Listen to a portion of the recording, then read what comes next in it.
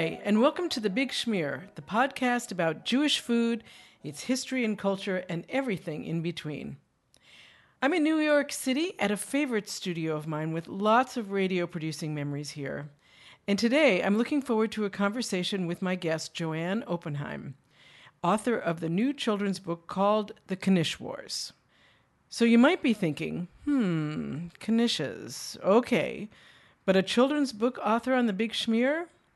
What I can say to that is The Big Schmear is all about Jewish food, so why not talk with an author about how a knish became the subject of a children's book? And before you do much more thinking about how all this is going to work, I'd like to properly introduce the author so we can get right into the conversation. Joanne Oppenheim grew up in Monticello, New York. She's been a teacher and editor at Bank Street College of Education's publication department, and she's written more than 50 books for and about children. Her byline has appeared in parenting magazines such as Working Mother, Parents, Parenting, and she has appeared as a toy and children's book reviewer on Good Morning America and CBS This Morning. With her daughter Stephanie Oppenheim, she is a parenting contributor on NBC's Today Show. She lives in New York City, not far from Rivington Street, where a century ago her great-grandfather had a pushcart and no doubt ate knishes. Her newest book, The Knish War on Rivington Street, is based on a true event that happened in 1916. Hi, Joanne, and welcome to The Big Schmear. It's wonderful to meet you, and it's great fun to have you here. Hello. It's my pleasure to be here. I thought we should talk a bit about exactly what a knish is before we jump into talking about your book. To quote Gil Marx, a knish is a filled pastry, either baked or fried, probably from Ukraine. I've seen knish filled with spinach, kasha, meat, but clearly the most common and the most popular is a filling of potato and onion. Can you give us a little knish history? Well, they were wonderful street food, very filling, very inexpensive. They could be carried to work. They could be eaten in a shop. You didn't have to heat them. They were filling, and they were 5 cents or less after the war began. Right, right. I wonder, do you have any, while you were doing all your research, do you have any interesting knish stories or research stories about finding out? Were there surprises about doing your research on this? Oh, it was one surprise after another.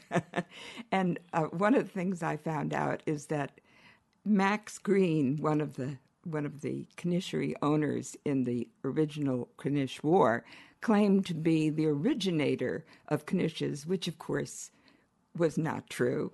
Knishes began long before in the old country. Mm-hmm. They were peasant food. They were popular food even there. And in fact, just a few blocks away from Rivington Street, Yonah Schimmel had already begun selling knishes in 1910, and this story happens in 1916. I don't know what year Max Green really started. I do know when he left the knish business or at least he moved his knish business, because when I went to the site on Rivington Street, I discovered that the building Max Green had been in was at one time, at this moment, it's a construction site for multi-million-dollar co-op apartments. Whoa. Which is sort of funny when you think about the price war for knishes that happened there. But in 1925, that building became one of 4 buildings that became the Streit's matzah factory. Oh, my gosh. And it wasn't until last year that it went down, and these co-ops are going up. So the site of the Knish War has a real food history. I feel good about that. Yeah, it does. And the building across the street, the place that I call Tish's Knishes. In your book. In my book. But, of course, it was really owned by someone named M. London.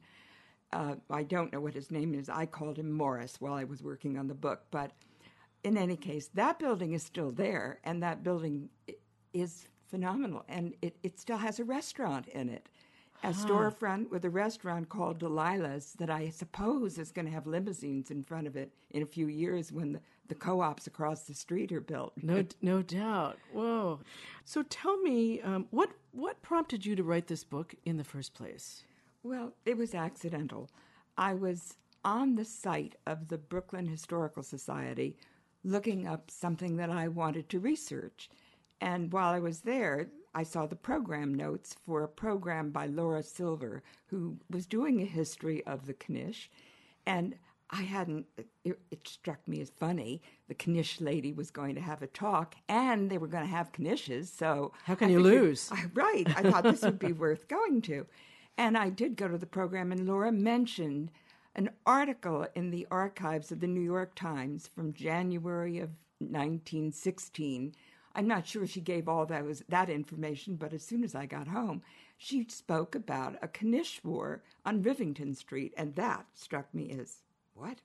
And then when I read the article itself, everything in the storybook, almost everything in the storybook, came directly out of that article. The article just told this hysterically funny story about how they had their competition, how one of the stores was there, and then another opened, and a big sign went up. It was 2 stories high, and done in Yiddish in red and black letters, selling the United Knish Factory. And instead of 5 cents, the Knishes went down to 4 cents. And before you know it, they went down to 3 cents. And then after that, they found other ways to compete by bringing musicians in and having coupons and having contests. One of the things that didn't get into the book that's pretty funny, there wasn't room for everything that Right. happened in the book. We only have 16 spreads in a picture book. But Who they knew? actually had a Knish eating contest. And the man that won the contest ate 20 pie-sized Knishes. Oh, my God. And he had to be carried home. That's too funny. Right. But they gave away coupons. They had an pa band. So as soon as one person did one thing, if Max did something, Mr. Tisch did something to outshine him.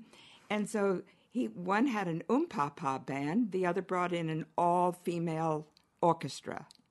Of course, I had to add some things, too, to the book. Sure, of course. Because you can't just use what comes out of a paper. You really have to be a little creative. Oh, yeah, of course. Right. So the contest one of the debates that is ongoing, I think, is about which is best, a fried Knish or a baked Knish. And I have my own preferences, but I decided that would make another element to the book that would be fun. And so that I added. Also, the newspaper stories. It wasn't just the Times. There were other newspapers that had stories about it. They didn't have a solution for how it ended. They only reported that it was ongoing, but there was never a follow-up story of how it got settled. So I had to invent an ending. I thought the ending that you invented was excellent, my own opinion, but I was very pleased with the ending. I thought it was good. All right. Well, we don't have to give a spoiler alert. I think we can say that I brought in the mayor. At first, I brought in the Keystone's cops kind of image, and then I brought in the mayor. And the mayor said something that I really wanted to say in this book, because this is a book for children, and it isn't just about the price war. I really wanted to talk about the idea that there doesn't need to be one best thing. There can be more than one. Children often want to be the best. They want the fastest. They want the newest. It's all superlatives. And one of the big hard things to learn in life is that it doesn't have to be that way. There can be more than one good thing. So I would say it's all right that you might prefer fried Knishes and I might prefer baked, but that's the big underlying message that I think. And of course, you don't want to hit kids on the head with a message, but on the other hand, the book has to say something. Right. And speaking of that, I was really impressed that you actually put together a classroom guide for teachers about the book. And I can't remember where I found that. Did I find Right, it's on my site. Okay. And it's also on the publisher's site. I have a website, joanneoppenheim.com, and a lot of Knish stories there as well. Yeah, I totally recommend checking out the classroom guide, because even if you're not a teacher and you're a parent, there's some really great talking opportunities while after you're reading the book, and things for your kids to think about, in addition to having the great pleasure of making your own knishes. So, Yes. Well, that's a funny story, too. oh, let's hear that. Well, I thought, as I was doing the book, wouldn't it be nice to have recipes for making knishes in the back of the book? And I mentioned that to my editor, and she said, oh, yes. And then we were all finished with the book, and everything was in place. And the next thing I knew, she said, but where is the recipe? Where are the recipes? And I said, oh, well, you're going to get those right. I don't know how to make knishes. So she said, well, you're going to learn. So I had to read a lot of recipes. And then, of course, I had to adapt it and make them my own. And then, of course, I couldn't hand that over without first trying them. Absolutely. So it was beginner's luck. They turned out to be scrumptious. Yay. But I'm never going to make them again. Oh, no. I'm sure it was beginner's luck. But we do have the recipes in the book. And I think it's fun to cook with children or to do some activity after you've read a book, to extend the experience. And certainly cooking with children is one of the great treats. It's an opportunity for them to feel that they've done something for the family that they can take pride in. And the experiences really can be a science experience. Mm-hmm. There's a lot of math usually involved. Then there's the mashing, and then there's the tasting. Yeah, absolutely. And I'll also post those two recipes on my website as well, so you'll be able to find those in a number of places. So one of the things that I really loved about the book were the illustrations. I just thought they were really beautiful. They brought the essence of the time that the story takes place, but also, in a way, had a modern feel.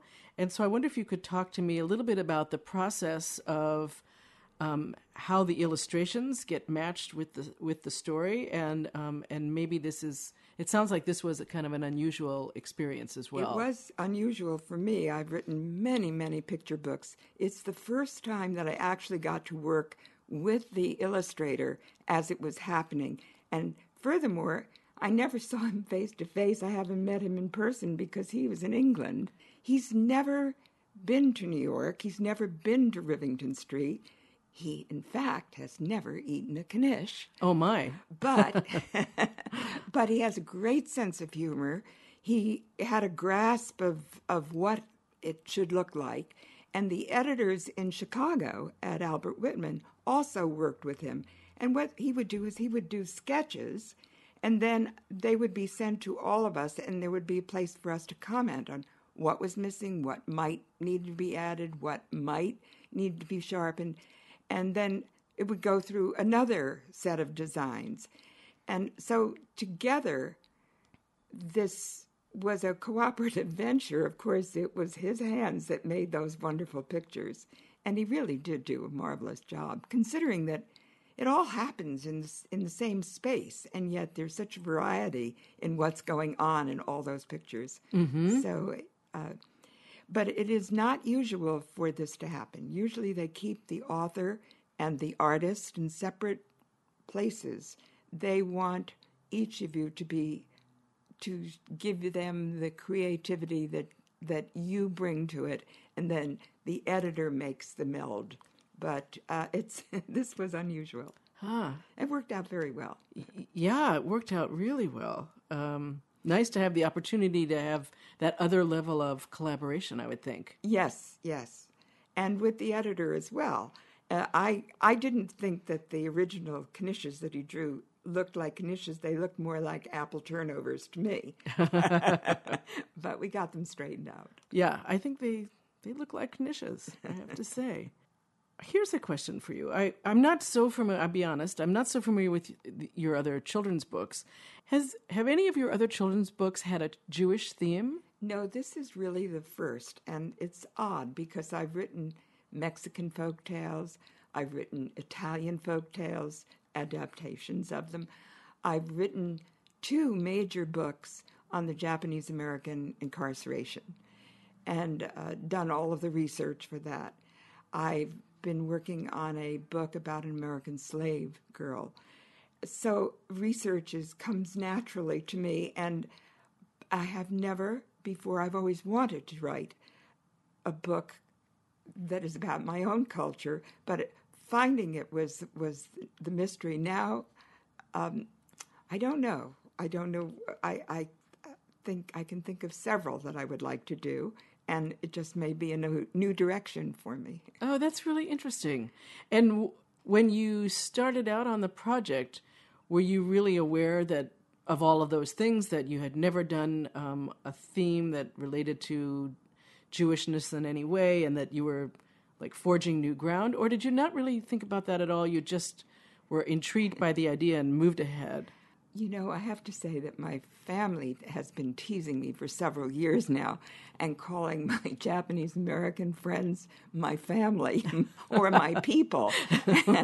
and they have asked me on occasion, when am I going to get to it?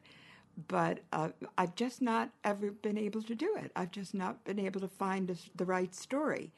And this story just presented itself, and it has such emotional connections for me. My mother was born not far from Rivington Street on the Lower East Side. My great-grandfather had a pushcart on the Lower East Side, and he was one of those people who liked to study and kept the Sabbath, and was really annoyed with his son, who was really Orthodox by any comparison to the generations that followed. So there's something very emotional about just having a book set in this place. Yeah, and I guess what I'll say, just in my limited experience so far, is that doing this podcast, is that food really is a connection for people on so many levels. It's a great way to bring people together, but it also it's like listening. It brings back memories, right, in a very direct way, very personal way. And so I'm thinking, you've eaten knishes, I'm sure, in your life, maybe not ones that you made, and then this connection to your grandfather. It's pretty right. Interesting. Well, those are my mother's family. My father's father never settled on the Lower East Side. He went immediately to Yonkers, New York, and then moved to Sullivan County. But he was a baker, and he was a retired baker by the time I knew him. So that when I was asked, well, how did I get the voice for this? And I think the voice that I hear when I'm writing this book is his voice, because he lived with us and he baked for us, and he made noodles and krepla. I could never remember the word krepla. I used to say, please make me this. So I would pinch my fingers, and then he would know what I meant. And he would say, you can say it. So there were connections on both sides, yes. That's really cool. So maybe you could tell me a little bit about what the process was of selling this book, and I have a sense that it wasn't so easy. Well, I can tell you that when I started writing the book, I wrote the book in verse. As I have written, many of my books for young children are written in verse, and I wrote the entire story in verse, and then I sent it out and got back a letter saying that, as they were interested in the story, but there was no way they would publish the book in verse. And so I wrote it in prose. And then it didn't get accepted in prose either by the same editor, but at least I was on the right track. And one of the things I found was that it was very difficult to sell this book, in part because it's a niche audience. Publishers are looking for big sales, like everybody in business. You can't really condemn them for that. But there was a problem in finding a home for this.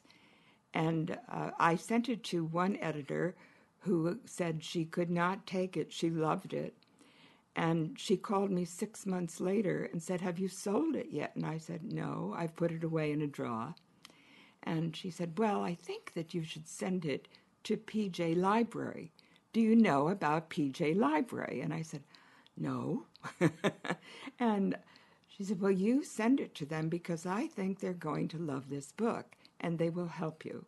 They will help you find a publisher." And indeed, that's exactly what happened. So it's been very gratifying to me that the book is now PJ Library, for those who don't know. Yeah, please tell people about that. It is a foundation founded by a gentleman who in Boston, Mr. Greenspoon. Yes, Mr. Greenspoon. And his wife, I believe.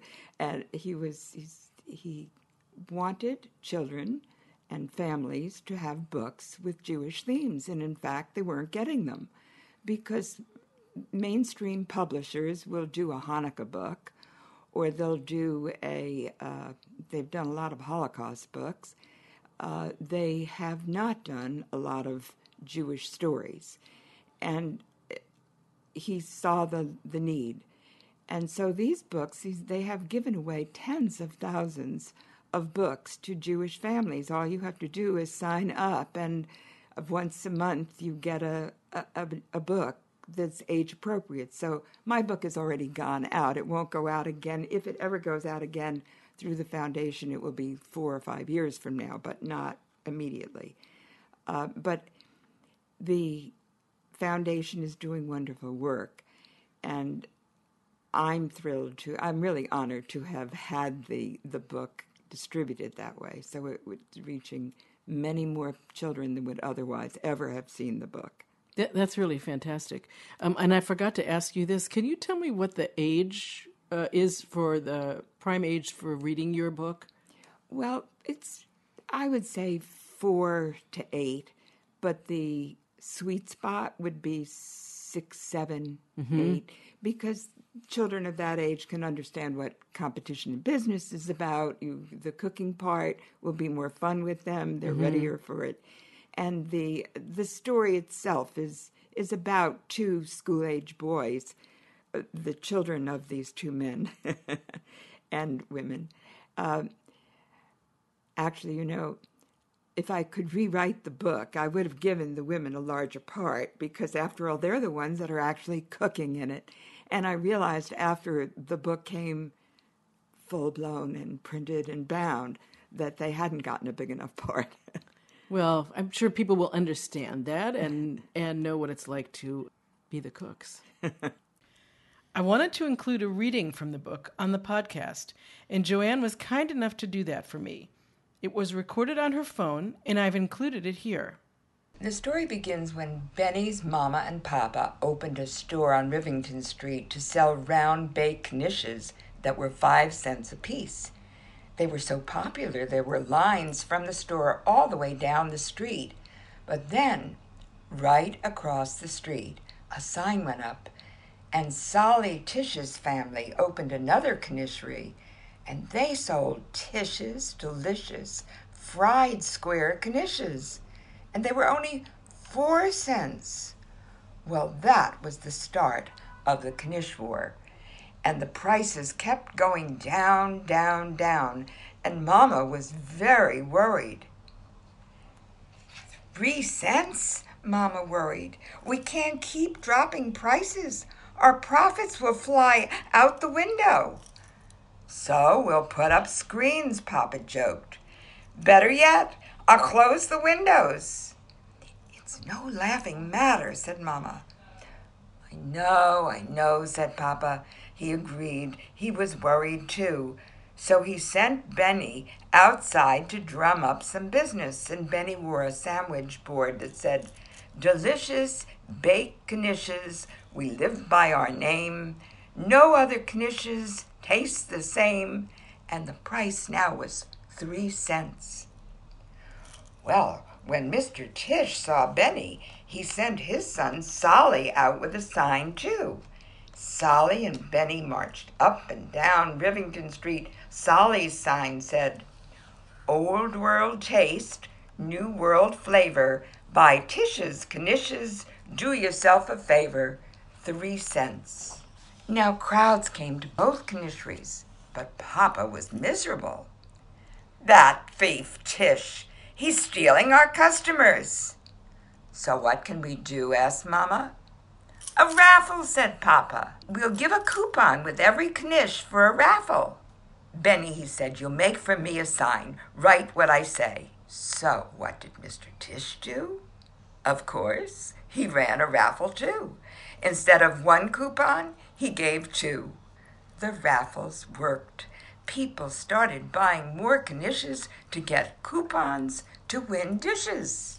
But Papa was still worried about losing customers, so he bought a fancy schmancy piano that Benny played with pedals.